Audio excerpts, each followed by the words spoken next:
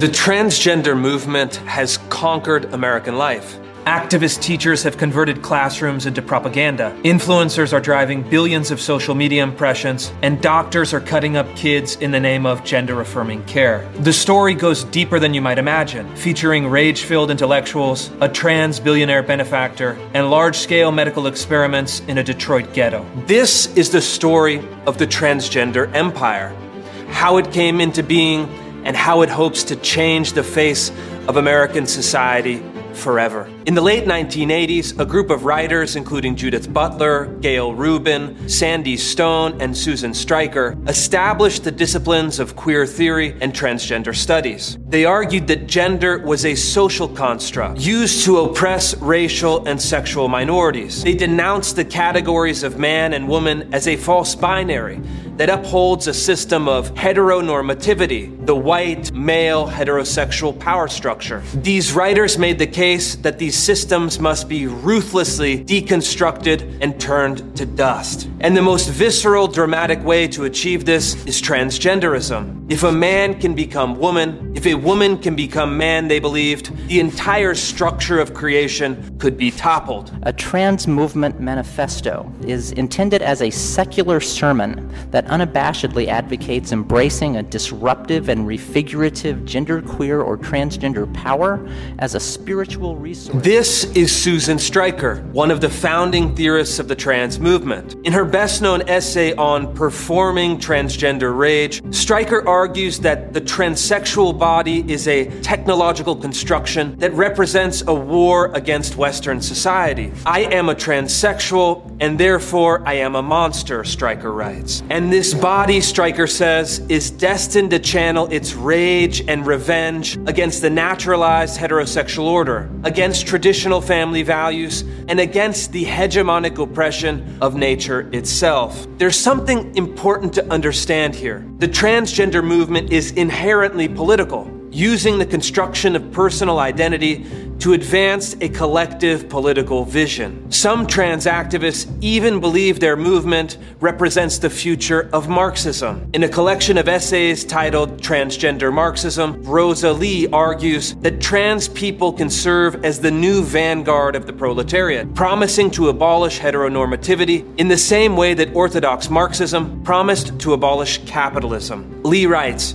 "In a different era, Marxists spoke of the construction of a new socialist man as a crucial task in the broader process of socialist construction. Today, in a time of both rising fascism and an emergent socialist movement, our challenge is transsexualizing our Marxism. We should think of the project of transition to communism in our time as including the transition to new communist selves, new ways of being and relating to one another. This is the great project of the transgender movement, to abolish the distinctions of man and woman, to transcend the limitations established by creation, to hitch the personal struggle of trans individuals to the political struggle of revolution. All of society must be reorganized to affirm their identities and, more importantly, their politics." So, how did the trans movement suddenly move from the fringes to the center of public life? Because they built one of the most sophisticated ideological pipelines in American politics. It begins with a flood of cash. In recent years, some of the wealthiest people in the country have spent enormous sums of money subsidizing the trans movement. Jennifer Pritzker is one of them. Pritzker, born James Pritzker in 1950, served a career in the United States military and inherited a sizable part of the Hyatt Hotel fortune. In 2013, Pritzker announced a male-to-female gender transition. The newspaper celebrated Pritzker as the first trans billionaire, and almost immediately, Pritzker began donating untold millions to universities, schools, hospitals, and activist organizations to promote queer theory and trans medical experiments. Meanwhile, Pritzker's cousin, Illinois Governor J.B. Pritzker, signed legislation pushing radical gender theory in the state education curriculum and directing state Medicaid funds towards transgender surgeries. Here's Governor Pritzker speaking to an audience of trans activists.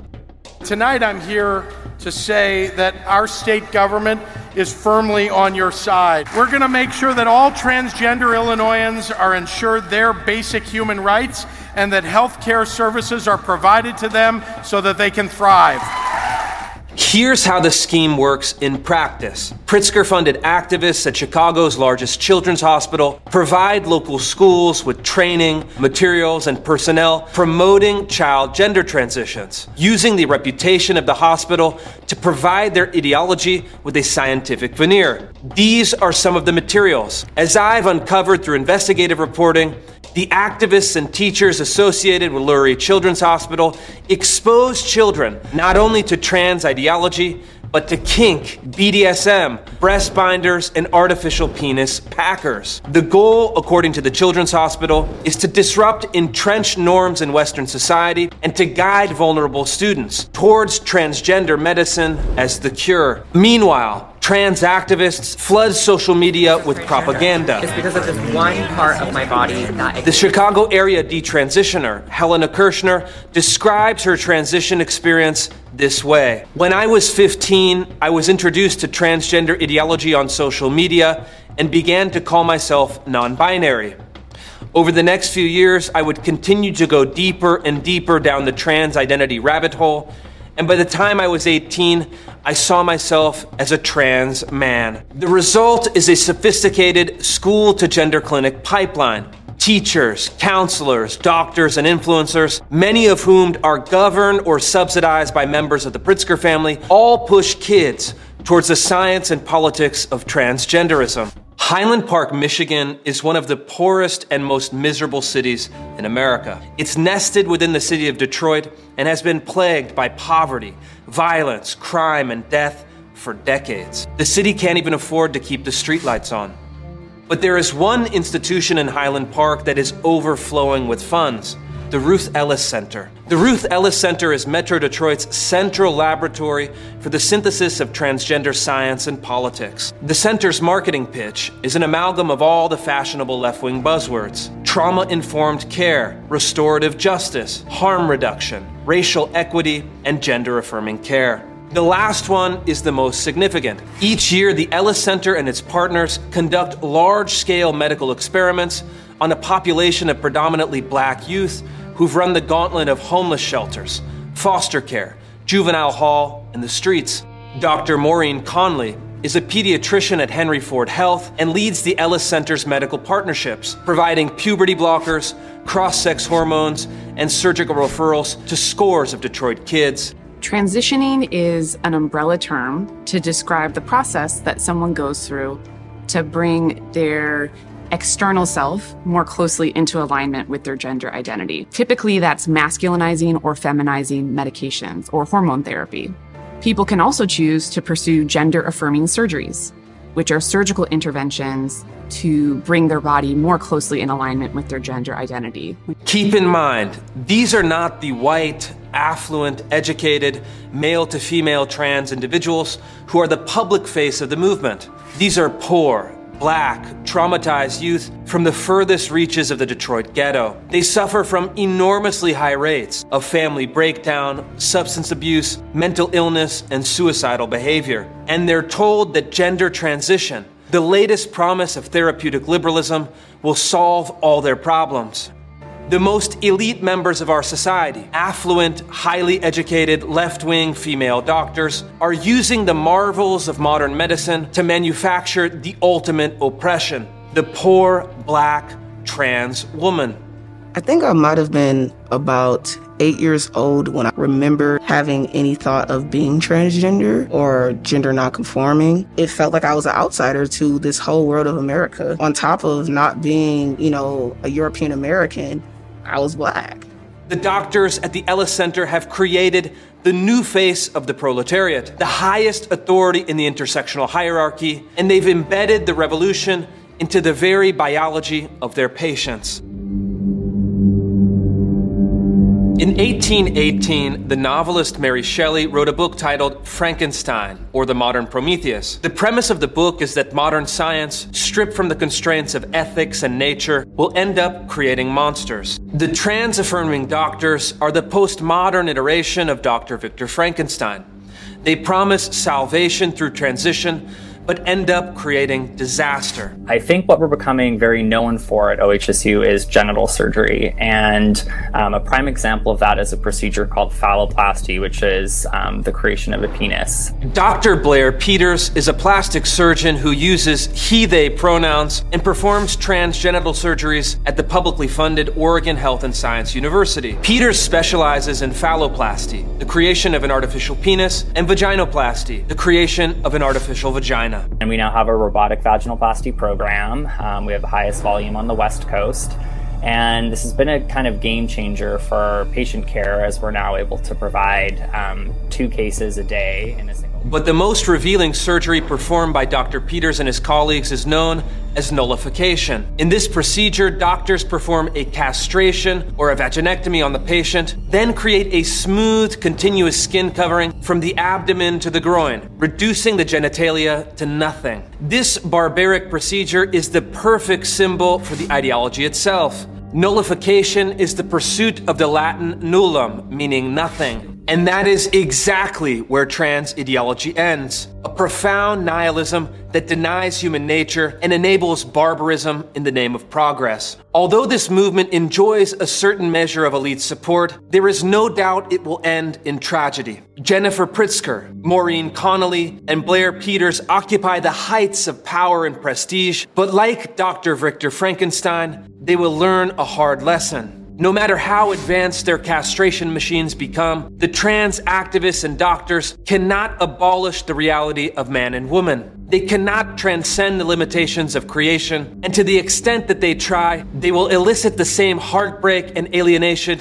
captured in the final scene of Mary Shelley's novel.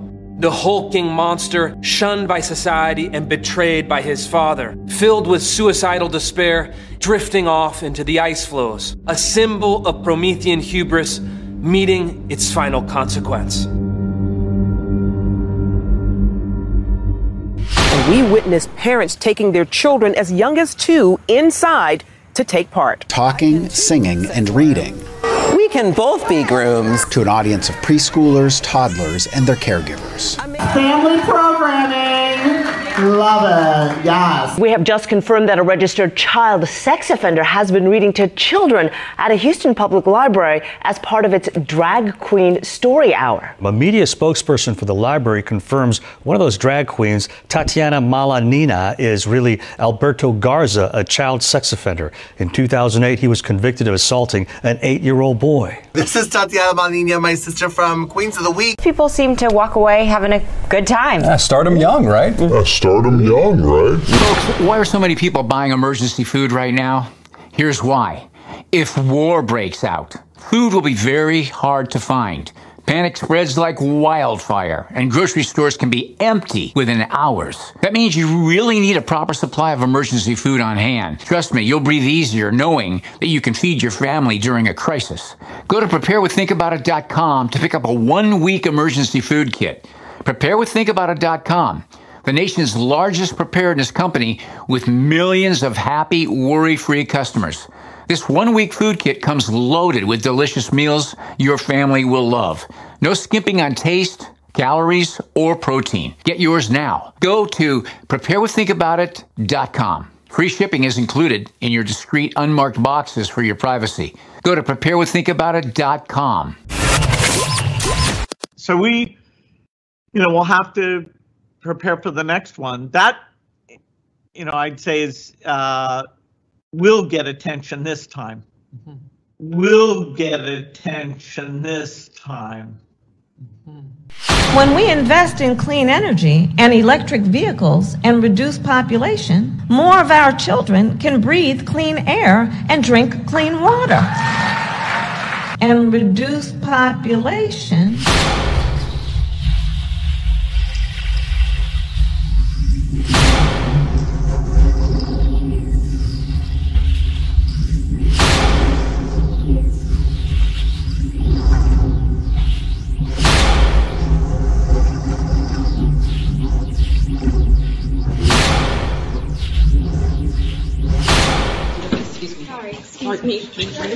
Sorry. Excuse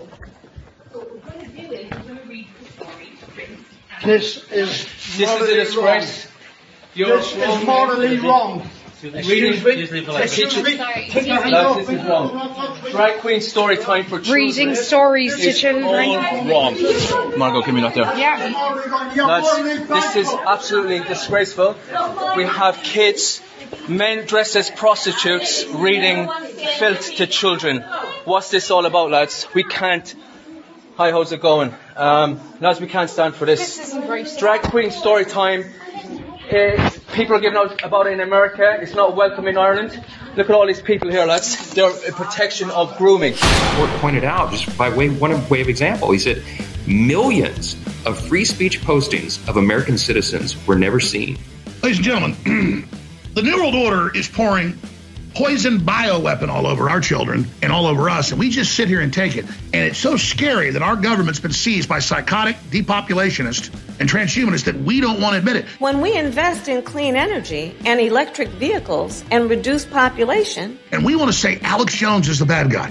Our point is that there is information that is leading to people not taking the vaccine, and people are dying as a result. And we have a responsibility as a public health matter to raise that issue. What's your message to platforms like Facebook? They're killing people. Look, the only pandemic we have is among the unvaccinated. They're Republicans. They don't like to be told what to do. And we've got to break that. You know what this is? This is ivermectin for humans that won a Nobel Prize as an antiviral. And this is inhalable, or these are the tablet steroids. See this, Fauci? You see this, Bill Gates? I'm going to kill those prions, you bastard murderers, you damn monster. We had a death rate of about 3,000 people per million population from COVID. And if you look at the countries that were using ivermectin and hydroxychloroquine, Nigeria had 14 people per million, 1/200th of ours. And you can say, well, those are young populations, and COVID is a disease of the old, which is true, but the oldest population in the world is Japan, which also allowed access to hydroxychloroquine and ivermectin, and their death rate was 1/10 of ours. See our little cancer proteins like that. Nobel Prize winning for humans. Nobel Prize winning for humans. Nobel Prize winning for humans. Do those idiots think that that intimidates me when I know that it's all coming out that they knew these shots wouldn't protect you? The risk is extremely low of transmitting it to anybody else. Full stop. Vaccinated people are clearly capable of transmitting the infection. It was 2 years ago that they started the poison shots, 2+ years ago. And immediately there were groups and organizations and medical think tanks and watchdogs that tested Pfizer, Moderna, AstraZeneca, and J&J shots all over the world. And they found that a certain portion was saline solution, usually around 50%. And then another 25% or so had a very small amount of the spike protein and the mRNA garbage in it and all the nanolipid, basically fancy, souped up antifreeze in it. But then around 25%, and it varies country to country, sometimes it's only 5%, of the injections had a super high level that always made people sick and had a very high percentage rate of heart attacks, strokes, cancer, sterilization, you name it. We know they're doing it. They're gearing up to do it again. J&J, AstraZeneca, those got pulled very quick because they were told by the Pentagon. In a study not yet reviewed by experts, the researchers said COVID-19 vaccines that employ adenovirus vectors, cold viruses used to deliver vaccine material, send some of their payload into the nucleus of cells. This is where some of the instructions for making coronavirus proteins can be misread. They suggest that the resulting proteins could potentially trigger blood clot disorders. The aforementioned complications have led some countries to halt or limit use of the AstraZeneca and Johnson & Johnson vaccines. Look at the people that got the saline. That's in yellow. No adverse responses. Zero. This is in a sampling group of 800,000. And then look at the people that got the moderate death dose. Now look what happened right away within just a few days. If you got the big daddy, you're dead in a week. The question came from Joe Rogan on his podcast in 2021. He said, Dr. McCullough, if these vaccines are so bad, why doesn't everybody have a side effect and are damaged after the vaccines? I didn't have the answer at that time, but I have it now. A paper by Schmeling and colleagues from Denmark has clearly shown they found 3 risk groups of batches. The first batch, which was about a third of people who got the vaccine, 0 side effects. The second group, which is about 2/3, had some moderate side effects, but the rate of serious side effects was pretty low. Then there's a third group, which is 4.2% of everybody of the vials, their side effect rate was through the roof. And in the United States, 94% of people who took a shot took messenger RNA, so we can stay on that technology. Fortunately, they're fine. But for the small number of people who did receive a batch, we have big problems. Health departments were set up in England 120 years ago and here 110 years ago by the Rockefellers, by the eugenicists at Cold Springs Harbor that created the Nazis later, literally to, quote, sanitize the races.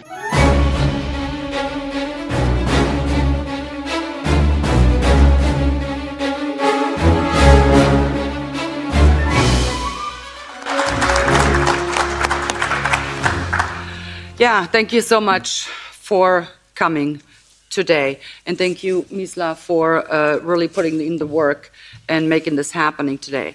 And I really will have to say, I am so very honored to be here with 7 very brave citizens who came here today to launch an initiative for a European Citizens Initiative, an initiative which will hopefully be accepted by the EU Commission, although I don't really hold my breath, to be quite frank, but I seriously hope we will be able to do that. These 7 citizens are so incredibly brave because they stand up against this despicable attempts by the globalitarian misanthropists to strip us of freedom, democracy, and the rule of law. They simply say no to the attempts of granting an unelected body governing powers. They simply say no. And that's what we all should do, because this will end if we simply say no. And that's what we're here to do today. Because an unelected body like WHO, who is controlled and run by multi-billionaires, should never be allowed to act in place of a democratically elected government. Never, ever. In democracies, ladies and gentlemen, it is government of the people, by the people, for the people. And any government of anywhere in the world who disregards this fundamental principle of democracy by supporting this unprecedented power grab by WHO is an anti-democrat demonstrating nothing but his utter contempt for the people. And these 7 brave citizens, they will not stand for this, and neither will we. I will expose anyone, whether it's a member of a government in a member state or a government around the world, or a member of parliament in the European member states or parliaments around the world, who do not respect the people and do not respect democracy. I will see to it they will be exposed. Each and every one of them, by name. Because guess what? There's elections coming up, and the people might be interested in who is responsible for the abolition of democracy. So we are here today to tell you, WHO globalitarian misanthropists, we are here today to tell you, you picked this fight, you wanted this fight, well, guess what? You've got it. Let's fight.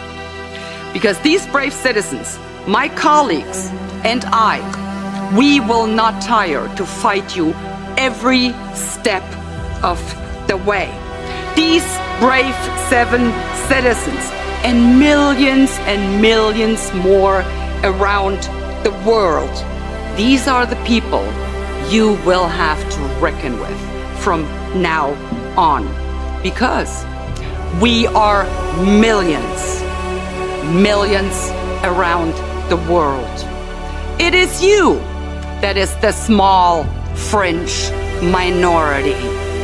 You are the ones who do not have the right to dictate to the people what they want and what they don't want. So, take it from me, take it from us, take it from these 7 citizens who gathered here today. Take it from the millions and millions of people around the world. We will bring you down, and we will not tire until we have done just that. So brace yourselves. We are here, and the fight is on. So let's commence with the fights. Why don't we? Thank you.